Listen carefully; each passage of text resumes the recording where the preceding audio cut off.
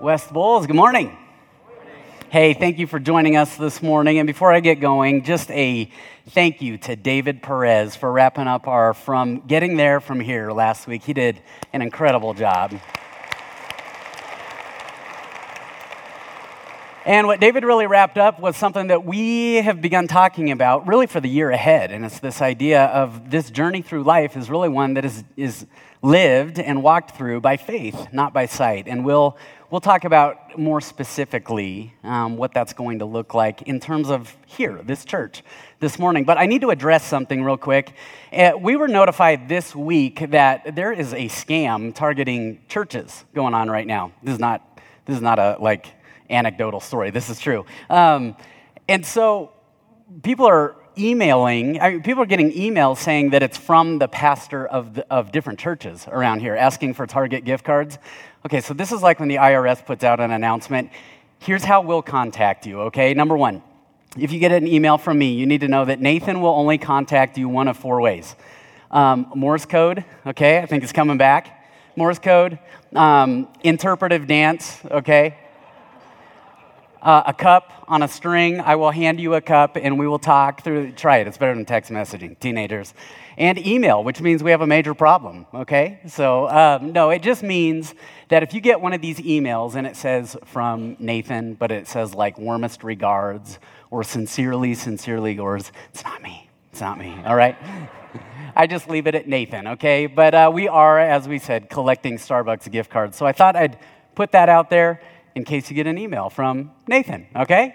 So let me pray real quickly. Heavenly Father, I ask this morning that you would open our eyes to both your glory and your joy found in your word. Soften our hearts. In Jesus' name, amen. 21 years ago, I was a senior in high school, which I know is hard to believe because I'm looking like I'm 22 years old right now. But 21 years ago, I was a senior in high school, and I had a friend one day. He said, Nathan, tomorrow we're going swimming. So bring your swimsuit and we'll go. And I took him at his word and I went, sweet. Okay, sounds good. Next day came around. School got out. We hopped in his car and I'm thinking, okay, no outdoor pools are open right now. And so I figured maybe we're going to Lily Gulch down here because the ridge wasn't built over here yet. So we drove past the road that would have taken us to Lily Gulch. And I went, maybe we're going to another pool. But he was busy talking to somebody else in the car.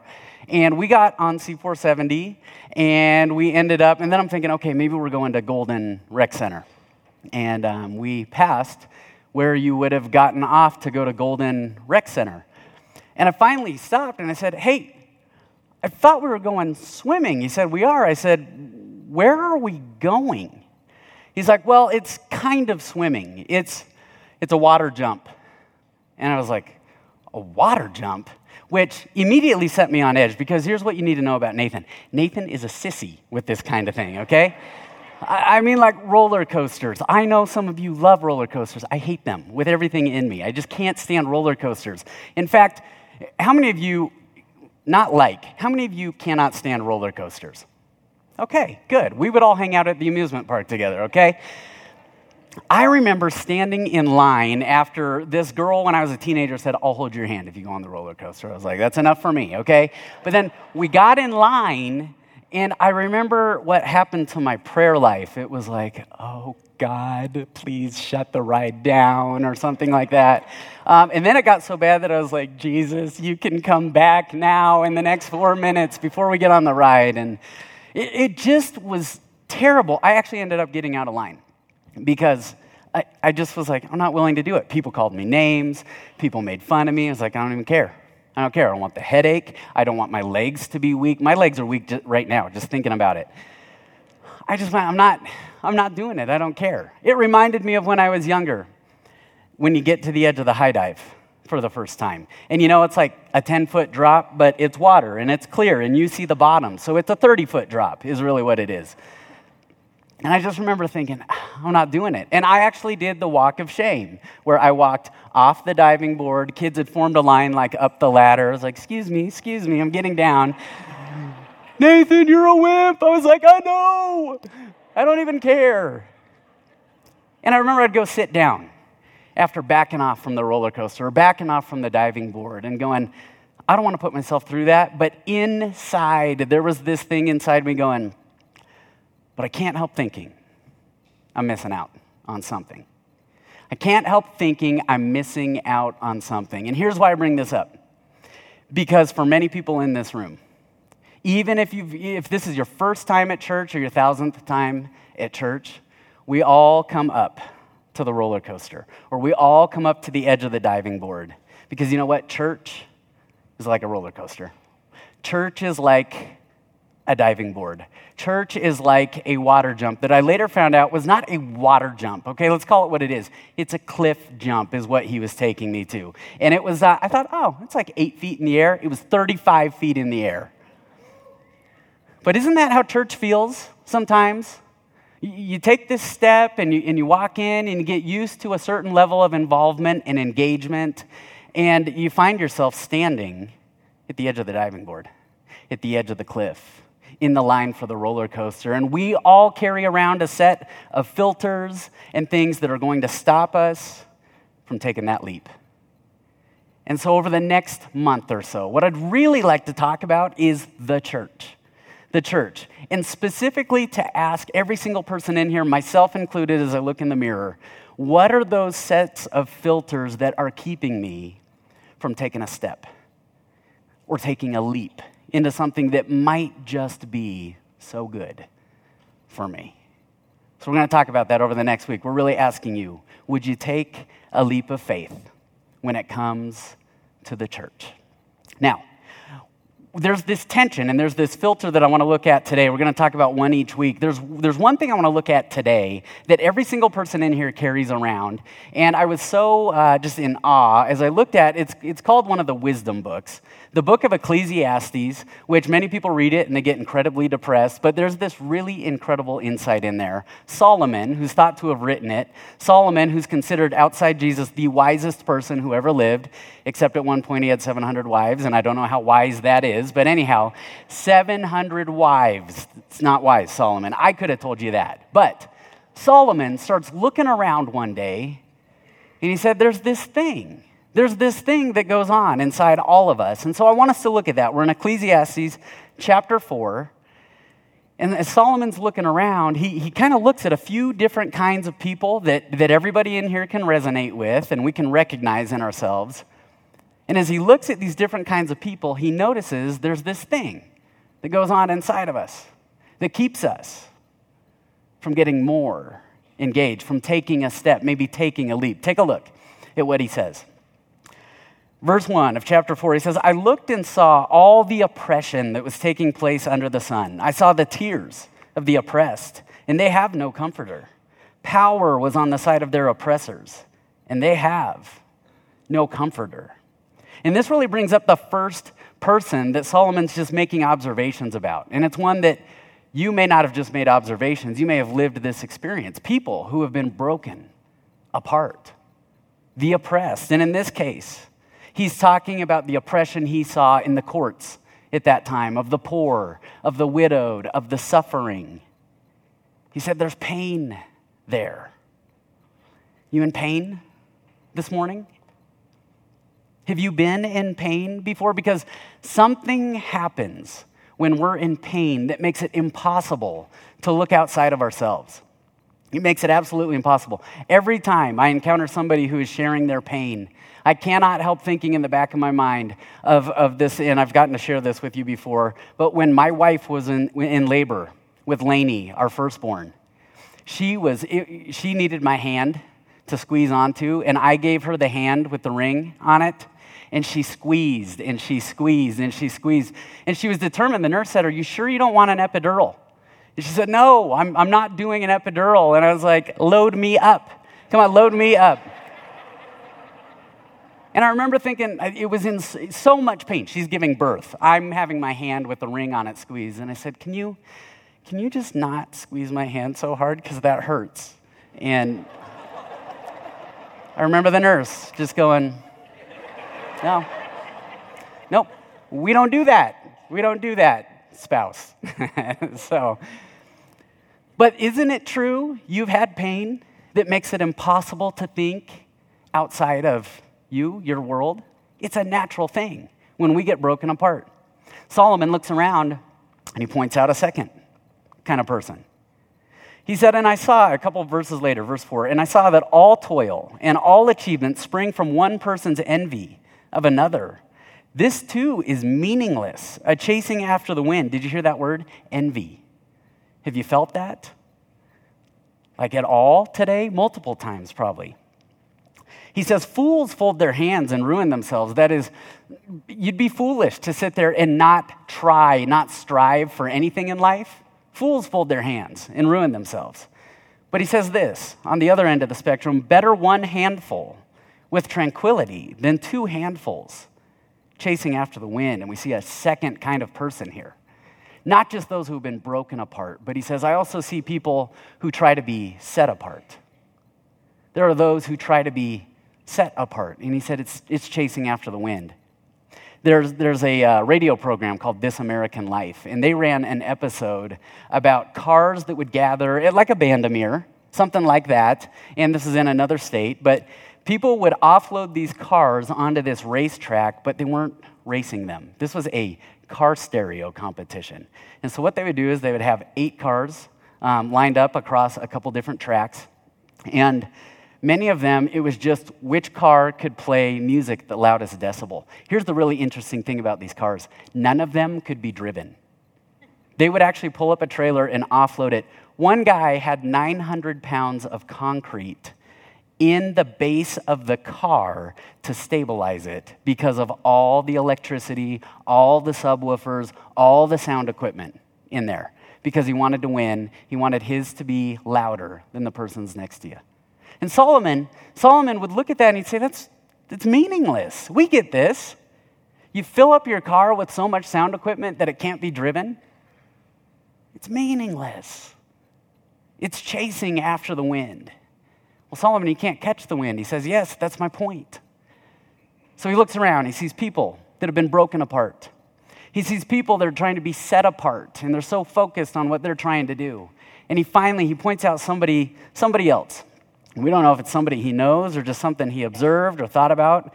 Verse 7, he says, again, I saw something meaningless under the sun. There was a man all alone. He had neither son nor brother. There was no end to his toil, yet his eyes were not content with his wealth. For whom am I toiling, he asked, and why am I depriving myself of enjoyment? Solomon looks around. He sees people that have been broken apart. He sees people trying to be set apart. And then finally he looks here and he sees somebody who's just not a part of anything beyond themselves. Now, this person he would have been thinking about, and to the Hebrews, they would have understood this because the cross hadn't happened yet, and they hadn't known about Jesus yet. And so they thought that the only way they continued their life, their legacy, all their being on, was to have family to pass their name on to. And he said, here's somebody who had nothing beyond himself to pour into, to hand off. And we get this, don't we? Because how many times have you seen a puzzle piece laying out that's not part? It's frustrating, isn't it? How many times have you seen a Monopoly piece laying around? Or found the power cord to something, but you can't find the actual something it goes to? Or for me, every time I see an Oreo cookie, I'm like, where's the milk? It's meaningless. Actually, every time I see a glass of milk, I say, where's the Oreo? Because milk's meaningless. I mean, you can't have it with anything else. And Solomon looks around, and he says, I see people who've been broken apart by the oppression of all the systems and structures of the world. I see people trying to be set apart from everybody else and be distinguished and maybe rise above and step on others if they have to. And I see people that are not a part of anything greater than themselves. If I could come to us for a minute, do any of those resonate? I mean, if you're like me, you look at all 3 of those and go, yeah, I know that. Yep, I know that space. Oh, I know that one too. And see, it really brings up this first filter that we're talking about today. We gravitate toward protecting our world of one because the world really has a way of whittling us down to me and myself and I.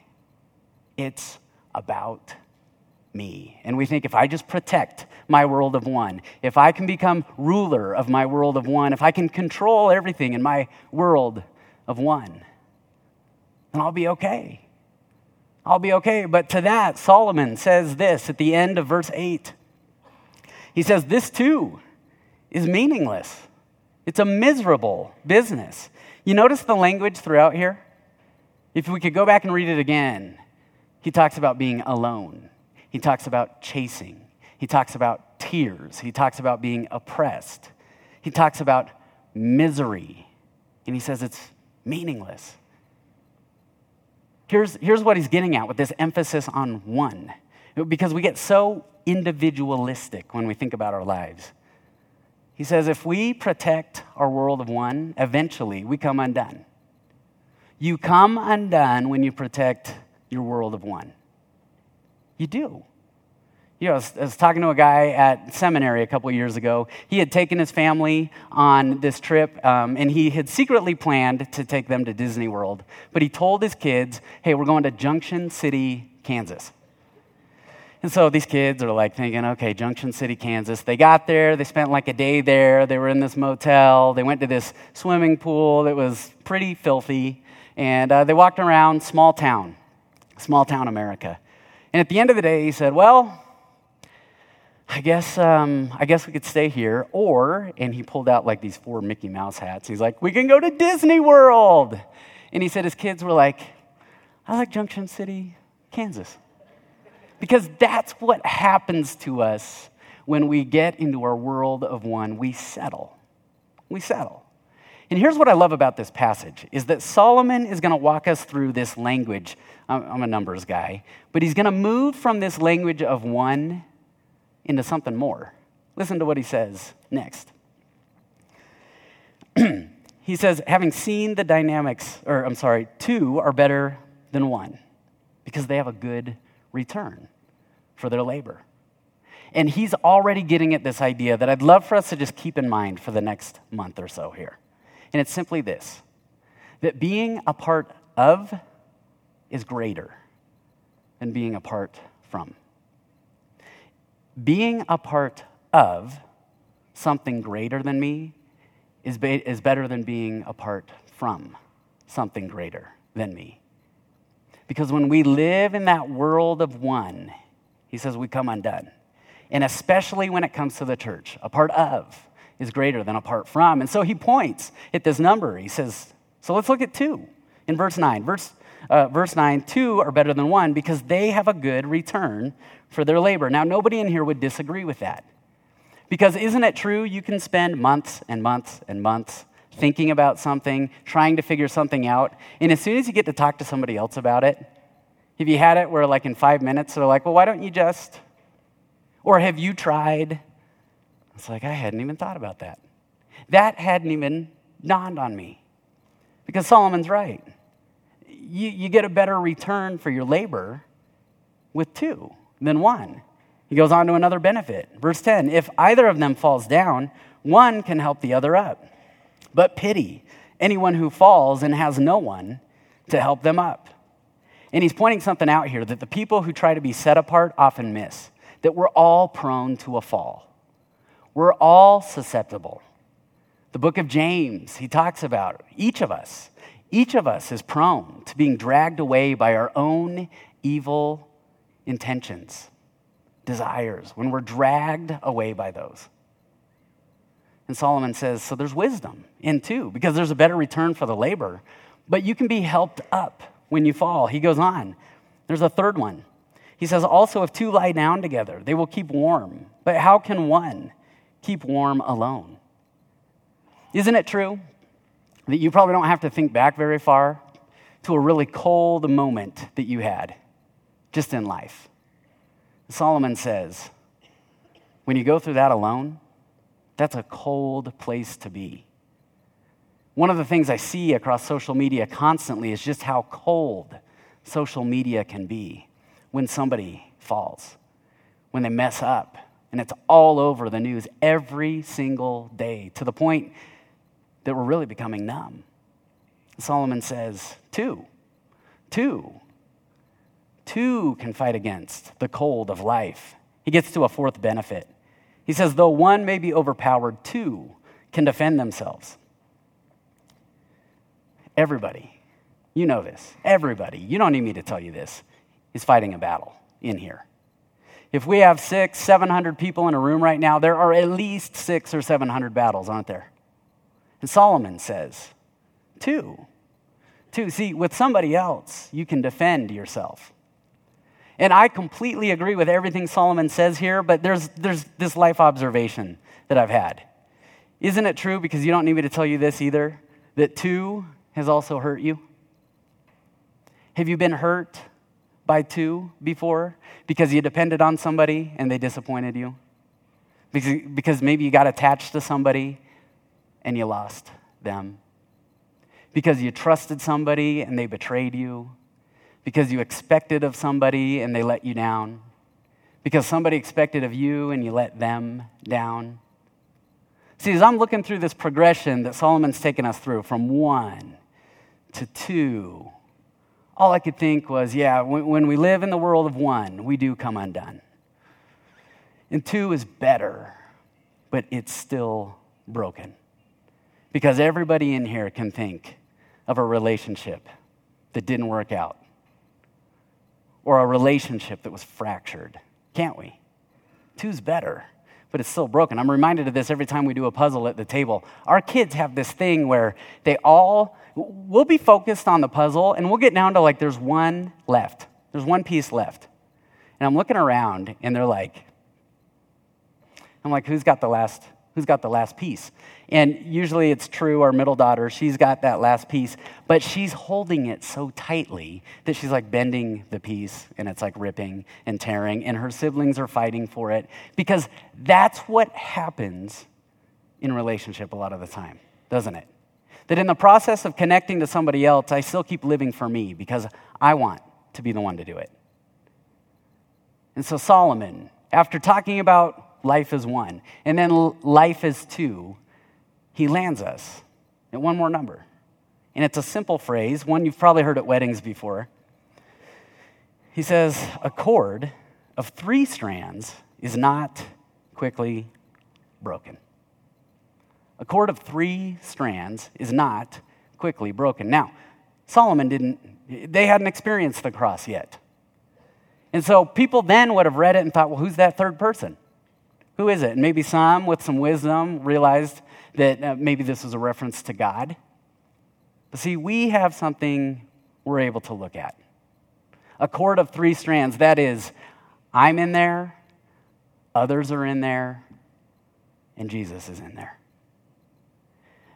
Our Heavenly Father, His Son, His Holy Spirit. And what Solomon is getting at here is that, when you live in the world of 1, you come undone. And 2 is better, but it's still broken. But it's in 3 that God fulfills me. It's only in 3. Me, other people, and my Heavenly Father. That's how He fulfills me, and that's how He fulfills you.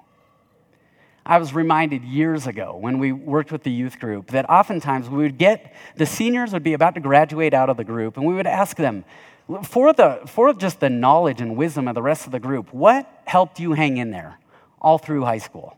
What kept your faith intact? What kept you going? And they said, without a doubt, it was shared faith with a community of faith, those around me. Whether it was walking down the hallway and seeing people that they knew from church, that they both fellowshiped with Christ with, whether it was encouraging notes. We didn't have text messaging back then. This was like late 90s, okay? So, but over and over, we would just hear this constantly. You know what it said to me?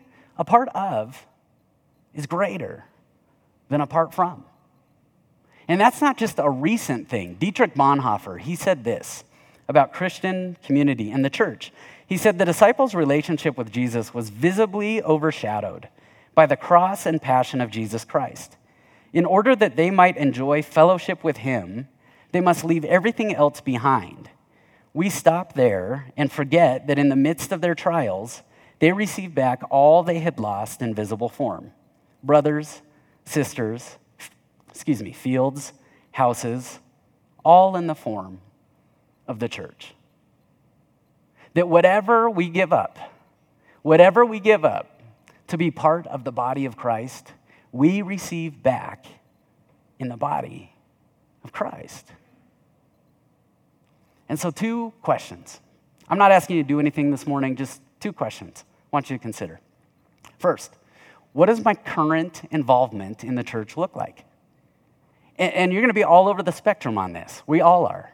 Maybe this is day 1 in the church. Maybe that's current involvement.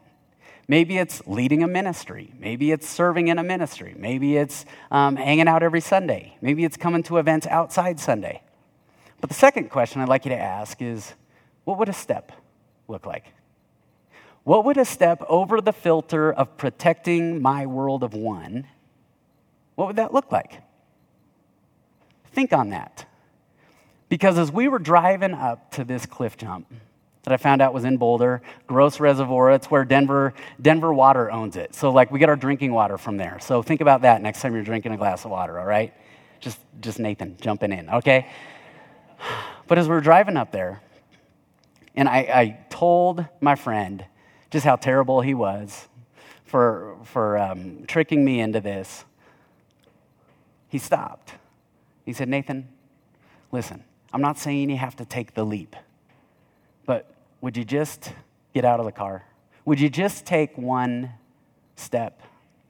And I have to tell you, I'm so glad I did, because what happened next was absolutely incredible, and that's for next week. So come back next week. I know, it's like the worst cliffhanger in the world, all right? Will you pray with me as the worship team comes up? Heavenly Father, we are reminded of just how present you are with us and how much and how involved you go with us. And oftentimes, it's not till we can open our eyes to our world of one or what's broken in our worlds of two, whatever that looks like, in all our relationships in the world, that it's only in three, with ourselves at the table, with others at the table, and with you at the table. It's only in three that you fulfill in the highest way each of us. And so, those questions that we asked today, what does our involvement look like? And what would a next step look like, even if it's just coming back next week? Would you show us that this week? Because we know you have something incredible in it. We pray all this in Jesus' name. Amen.